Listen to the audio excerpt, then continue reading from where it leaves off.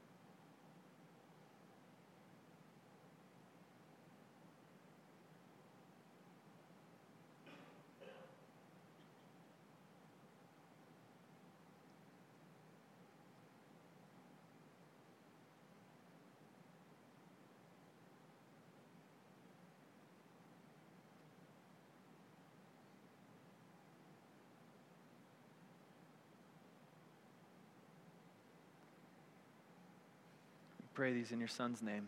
Amen. Thank you. Thanks for engaging in worship, engaging in prayer. We were talking a little bit at a meeting, kind of our year-end review with elders, trustees, and staff, about how we really want this to be a place where we are genuinely present and that God's genuinely present, where we can meet here, this space.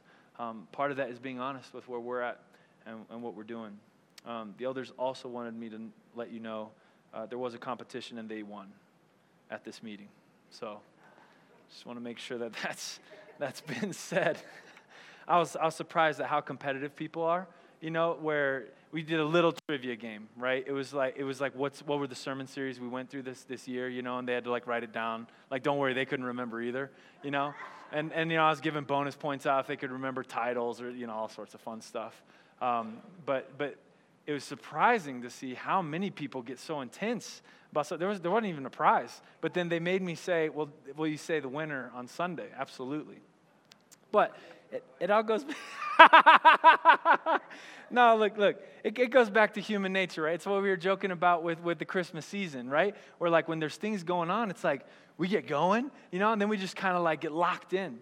And so here we are, right? Advent series. We're absolutely in the thick of Christmas season, right? There's 1 week left. So if you haven't gotten your gifts, go get your gifts, right? Wrap the gifts, put them under the trees. You're probably already decorated, or if you haven't, then just forget it for this year, right? But the trees are up, the lights are up, the stockings are up. We've got even a little dish towel that's red and green checked or something like that. Saw that this morning. Thanks, hon. It's you've got all the decorations. We're ready. We're going. This is Christmas season. Now, do you remember a few years ago, I think it kind of got more intense. Also part of Christmas season was whether or not you could say Merry Christmas or if you had to use Happy Holidays. You remember that? I feel I think it might have peaked maybe 5-10 years ago where this was a thing, Now I don't hear it kind of as much. It's kind of, I don't know, I guess we're dealing with other things, right? We pick new scabs to pick, right? But what I looked at, I wasn't in my notes. I looked at a survey that people had done in 2015 to try to figure out, based on the region of the United States, like where people more do they prefer Merry Christmas or Happy Holidays.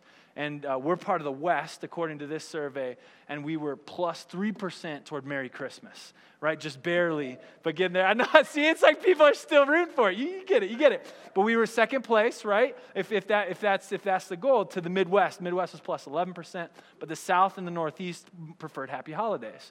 But it was very similar to the middle. Now it's kind of silly, right? If you want to be smug about it, like Happy Holidays is still a Christian term, right? Because it comes from holy days, meaning like Christmas and the days that are set apart for religious observances.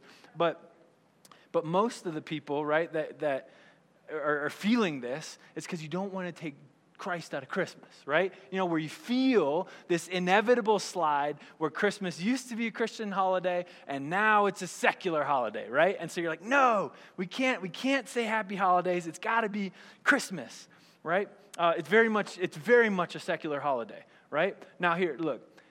You'll hear this from me all the time. Culture can do whatever culture wants, right? But what about us, right? Like, what about Christians, right? Well, I'm not saying, do we say Merry Christmas or Happy Holidays, but like, where's the Christ in Christmas, right? Now, here's an actual question. I asked Sherry, and I asked myself this. Where is Jesus in Christmas? In the whole Christmas season? Like, where is he? You know, and I'm like, all right, well, we've got a tree in our living room, so it's kind of like this new life. It's like, no, you chop the tree down and it's going to die. Like, that doesn't count. You know what I'm saying? And then it's like, well, there's lights on the tree, and that's like the light of the world coming in. It's like, no, there's a bunch of little fluorescent lights, you know, and now they different colors, and they synchronize, you know, to music. It's like, that's not it. That's not it, right?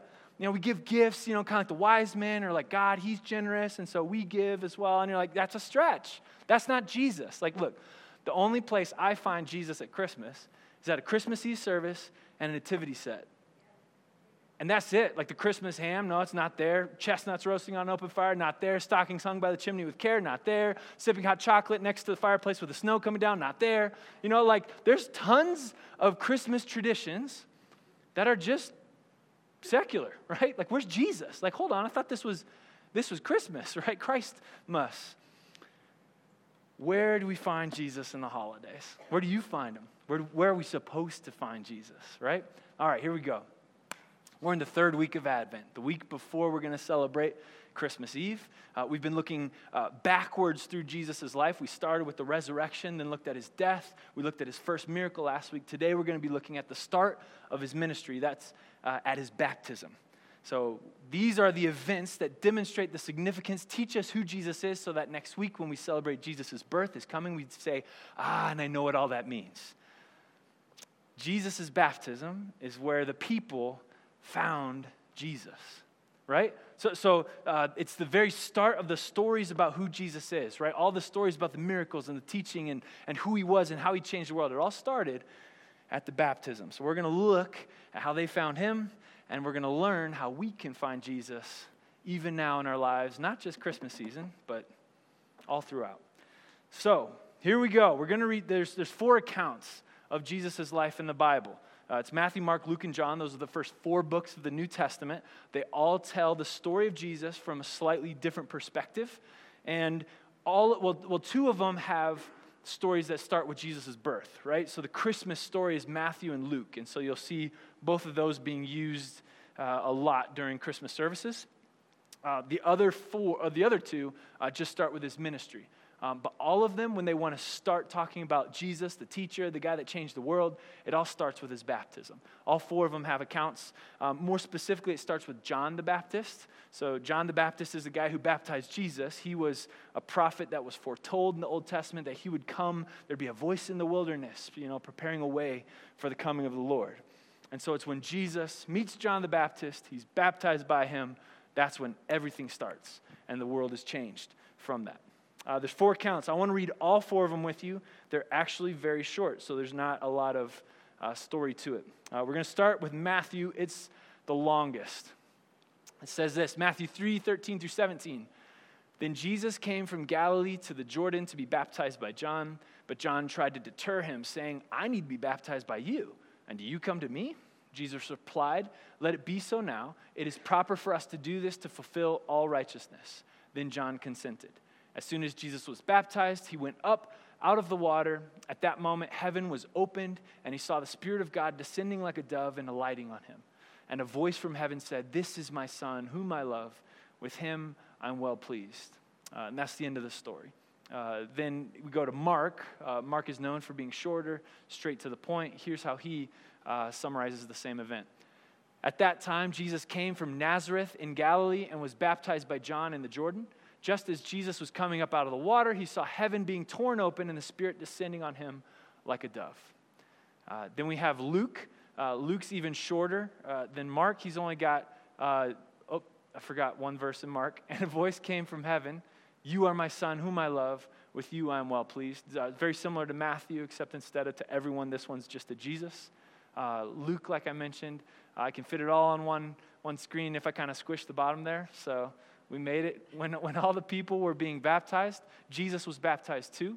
And as he was praying, heaven was opened, and the Holy Spirit descended on him in bodily form like a dove. And a voice came from heaven, "You are my Son, whom I love. With you I am well pleased." The Gospel of John doesn't have the story of the baptism, but it has John's testimony about the baptism. This is John the Baptist's testimony. So John the Baptist did not write John.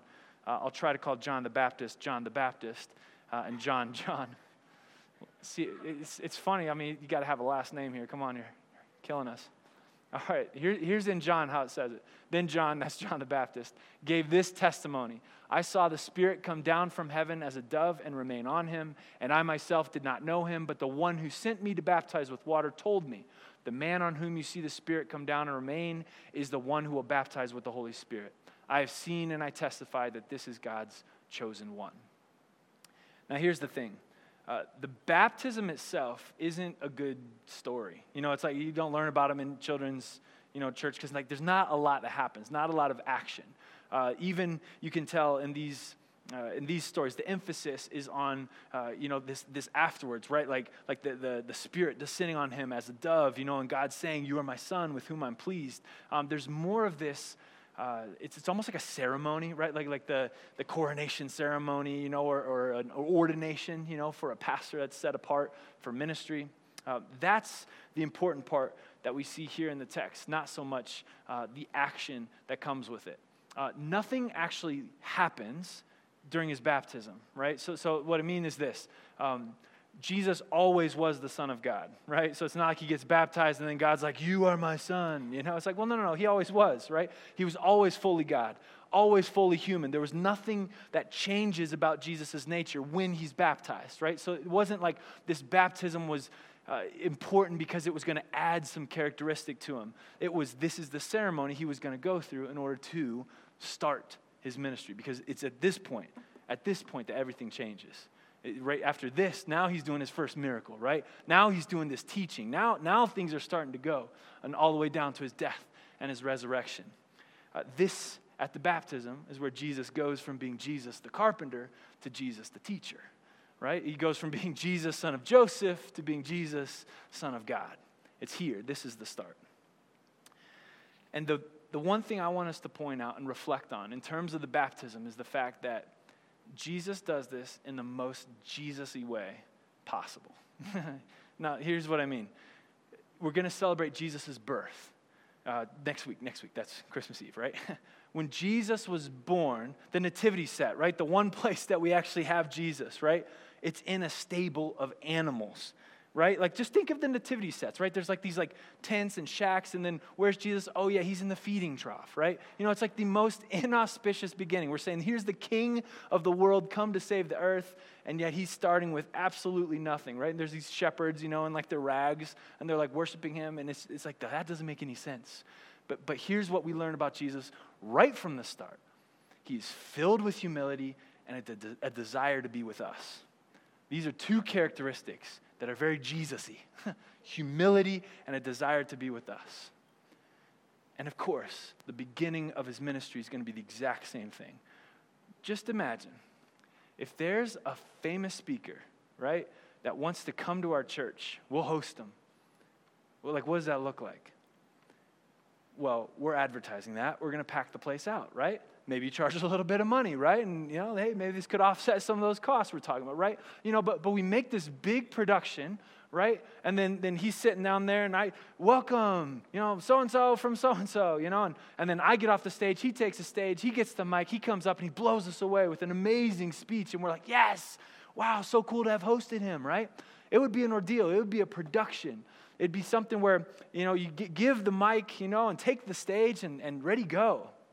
And here's Jesus going out to the Jordan River, and here's John the Baptist. John the Baptist knows who Jesus is and says, here, you should be baptizing me, right?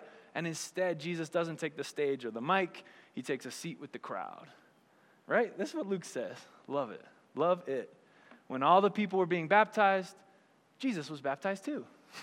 It's like he just gets in line with everyone else, right? It's the most humble thing. He just wants to be with us, right? He's not trying to be, like, look, if you're trying to start, a social media account, right? Or you're trying to start a church or anything, you've got to start big with a bang. You got to get some supporters. You got to get some people that can get the name out there, right? Like you got to make some waves in order for people to start following you. Jesus is like, no, just show up. Just, don't mind me. Just keep doing your thing, John. And it comes to his turn, right? Baptize me too. He's like, what are you doing? He's like, no, this is what I'm doing. This is to fulfill all righteousness. This is who I am. This is what's good and right. Jesus, filled with humility, filled with a desire to be with us. And even the fact, look, Jesus was baptized. This confuses people. This literally confuses Christians. What kind of a baptism was John preaching? Now, I didn't say it because we didn't do any of the run-up about what John was doing beforehand. He was kind of like a fire and brimstone preacher. He was crazy, right? He's kind of the man of the wilderness, eating locusts, and scraggly clothes, beard probably like mine, on days that I don't shower. And then he's out in the Jordan River. The Jordan River is the separation from, kind of Israel's land and then the wilderness out there, the nomadic people. And so he's kind of on the outskirts preaching repentance and saying God's judgment is coming. You need to turn from your ways, And so the baptism, it says this in Mark 4. And so John the Baptist appeared in the wilderness preaching a baptism of repentance for the forgiveness of sins. And this is the baptism Jesus takes. I thought, hold on, wasn't Jesus perfect? You know what I'm saying? Like, I thought he didn't sin. Why does he need to be baptized for the forgiveness of sins? This makes no sense. Except for the fact that Jesus is filled with humility and a desire to be with us. So much of a desire to be with us that he consistently chooses to identify with and be with even the lowliest sinners. That's who he is. That's who he's with. And so this baptism symbolizes who Jesus is. When we say humility and we say desire to be with us, ultimately that's fulfilled in his death on the cross. Well, he didn't deserve that. He was sinless. Well, he didn't deserve death. No, he took on our death. He took on our suffering. In his baptism, he takes on the sins of the people that he's with, and he says, I'll show you the way of righteousness. It's this way, through baptism. It's through death and then resurrection into new life. Baptism, the picture, New Testament authors go back to the fact that baptism is a picture of death and resurrection. Over and over, because what we see, because Jesus did it in a very Jesus-y way. It's like this is who he is. This is what his ministry will be all about. And ultimately, this is where the salvation comes from in the future. That's the significance of baptism. Jesus' humility, Jesus' desire to be with us. He doesn't come, with a parade of lights, and showing the world. He just takes a seat with the crowd and shows them the way. Here's the path. Filled with humility, submitting to John. Look, like John knew that Jesus is greater, and yet Jesus submits himself to John's authority and allows himself to be baptized. That's the humility of Jesus. I love it. There's even more Jesus-y things, right? Like one of the threads that I keep coming back to this Advent season is the fact that the Old Testament had set this whole thing up. Like Jesus wasn't just some charismatic leader that jumps onto the scene and then everyone's like, whoa, let's start a religion with this guy. I mean, he's like really charismatic. No. It's been foretold, not just foretold, but it's been practiced, all throughout history of who God is and what his people is. And so Jesus comes and fits as the fulfillment. There's so many pictures of Jesus' baptism before Jesus was baptized. Peter, in 1 Peter, he makes a connection back to Noah's Ark. You remember Noah's Ark, right? So it's like the guy builds the big boat and all the animals come in and God floods the earth, but they're all saved because they're in the ark.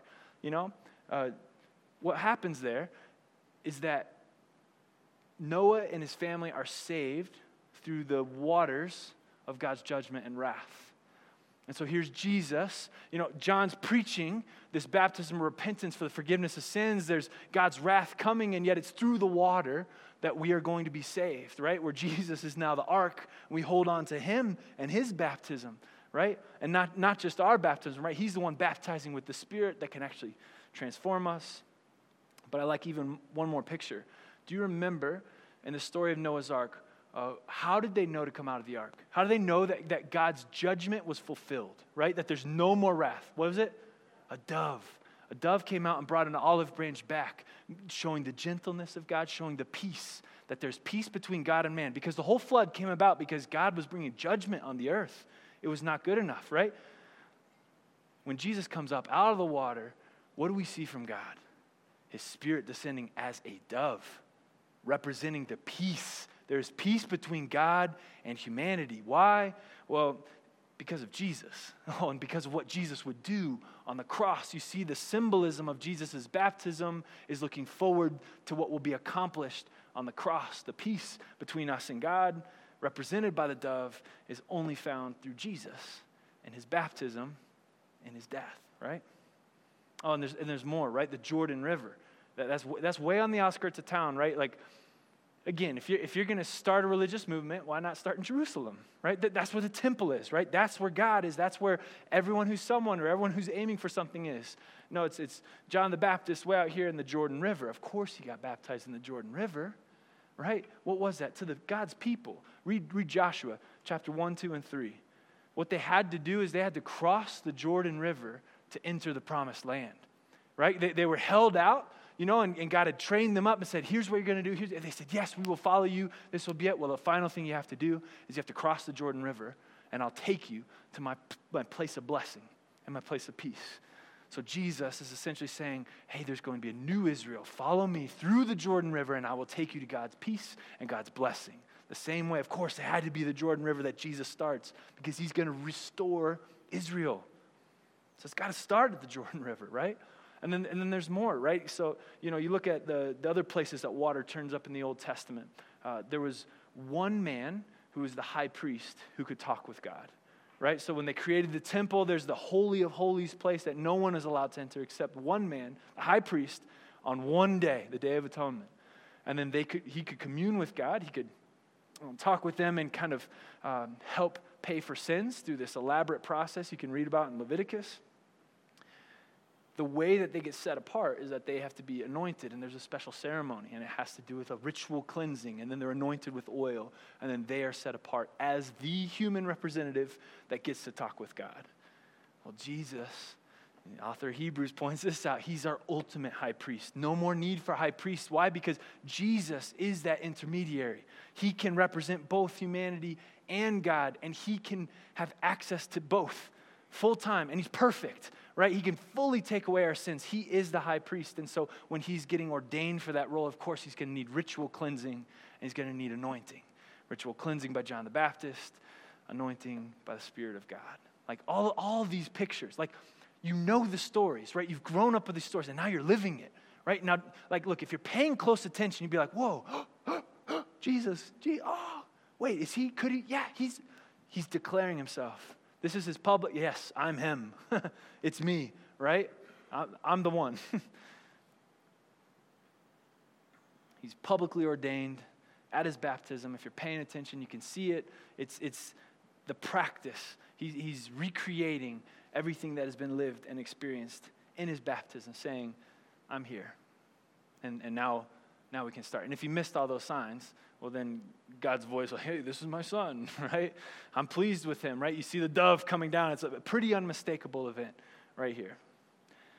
So that's where they found Jesus, right? Down by the Jordan with all the people getting baptized by John. That's where we find him in the text. How about us? Where do we find him? Like he's in the Jordan? Yeah. Like where do we go? Not everyone saw him, even there, right? John the Baptist saw him immediately, knew that he's the guy, and he's shouting it out. Gospel of John makes it very clear that John the Baptist knew this is the Messiah. Don't follow me, follow him. He's the one, right? There's Pharisees that were present. You know, Matthew tells us this, that were kind of doing one of those like, who are you? Like, John the Baptist, get out of here. You know, they probably were skeptical. Why? Because the Pharisees were part of the group that was opposed to Jesus his whole life and part of the group that wanted him killed, you know, and ultimately helped put him on the cross. So they probably see all these things, they either ignore them, right, or they just completely miss them. They're skeptical. And then there's the crowd, you know, everyone else who's present there at the banks of the river, some being baptized, some follow him. I mean, there's stories that his disciples start from John's disciples, and some say, okay, he's the one. All right, we're jumping over here. Some are more kind of at a distance. Well, let me hear a little bit more of his speaking, right? Let me see what he does, and then I'll kind of figure it out. But here's what they all had in common. If you were going to see Jesus at the start of his ministry, you had to be on the banks of the Jordan River listening to John the Baptist. And here's what that means. That means that you were willing to go far out of town in order to seek a teacher who is taking very seriously the relationship between us and God. Someone who's telling you that your sins are actually a massive problem, right? You're willing to be challenged. You're willing to participate in a baptism of repentance. You're willing to be ridiculed for following such a goofball of a leader, right? You know, someone who's embarrassing perhaps to follow. You're not chasing clout or chasing the good looks in the temple of Jerusalem. You're going where there's life, where there's hope, and where there's a message that requires humility and a desire for repentance. So Jesus filled with humility and a desire to be with us. The people who see God are the people filled with humility and a desire for repentance. And they could forget everything else because they're there with John the Baptist, and they're the ones who get to find Jesus, right? They're just listening. They're willing to be challenged. And then here's Jesus, and they find him. For us, this is available, right? In the Christmas season, I'd even go so far as to say you're not going to find Jesus necessarily at the church service. You're not going to find him in the nativity scene. He's going to be at the banks of the Jordan with the people who are humble and have a desire for repentance. Repentance, meaning a desire to leave your old ways, right? Like the reason why you do baptism, like a cleansing, right? Like you're buried, right? Well, now I'm using terms from Jesus' death. All right, so from ritualistic cleansing, right? You're dirty, you go in the water, you come up and you are purified, right? And your dirt remains in the water, right? And so the cleansing of baptism is representing you saying, I have sin, I have problems, I have weaknesses, I have things I'm holding on to that separate me from God. Therefore, I will enter the water so I can be cleansed of these things so that when I come out, I can be pure and I can have a relationship with God. That's the kind of baptism that John is offering. And Jesus is saying, yes, and I'll do you one better, right? Like I will actually take your sins and I will remove them so that you can actually be at peace with God. That's available for us today. For who? The people that are humble with a desire for repentance. So here's what I suggest for us. Don't go rushing around or trying to find Jesus or adding Jesus even to our Christmas holiday. Be more humble. Be more brokenhearted, right? Be more repentant. Be more like the people that are willing to go far away from the hubbub, away from what looks good in order to be real about your relationship with God, in order to recognize where am I actually separated from him? Like what are those things I'm holding on to that are preventing me from having a relationship with God? I want those gone. A spirit of repentance says, let me leave those behind and let me just follow Jesus. If that's where your heart is, that's where you'll find Jesus, because some of us, when we say confess your sins, right, or repent, you start feeling like, I'll just get better, and then I'll tell him, like, hey, I had a problem with this thing, but look, I'm doing better now, right? Like we all do this. It's scary to come to an authority figure and admit wrong, because then they have the power to give you punishment, right? But look, Jesus went down to the Jordan River, and there were people who knew that they were wrong, that they were in their sins, that they needed repentance, right? What did Jesus do with all of them? He could have, and I think some of us think this is what he does. you guys are a bunch of rubble, get out of here, or like, here, let's baptize all of you. You guys all need it, right? He didn't do that. What did he do? He got in line with them, next to them. He waited with it. So it's like, if we come to God and we say, Lord, help, I'm not right. I'm not right with you. I do things on my own. I'm selfish. I want more. Jesus puts his arm around us and says, come, I'll show you the way, right? Here, I'll be baptized with you, I'll come up with you all the way. No condemnation, right? That's John 3:17. He wasn't sent to condemn the world, right? But to save it. And he wants to be with us so bad, right? He's humble, right? He's different than these other pictures that we might have of who Jesus is. So it's safe for us to confess our sins before God, for us to desire repentance and desire relationship. He will put his arm around us and go through it with us. And here's the promise that we have. If we are open, we're honest with him, we express our failures, we repent of our sins, we can have the confidence not only that he'll be there with us, but that the things that he received afterwards, the Holy Spirit, the dove, demonstrating there is peace between you and God. There is no more war. God has no more beef against you. There is peace. You will receive that. You will also receive the affirmation of God when he says, you are my child. I love you and you have purpose. This is what we have today through Jesus' baptism.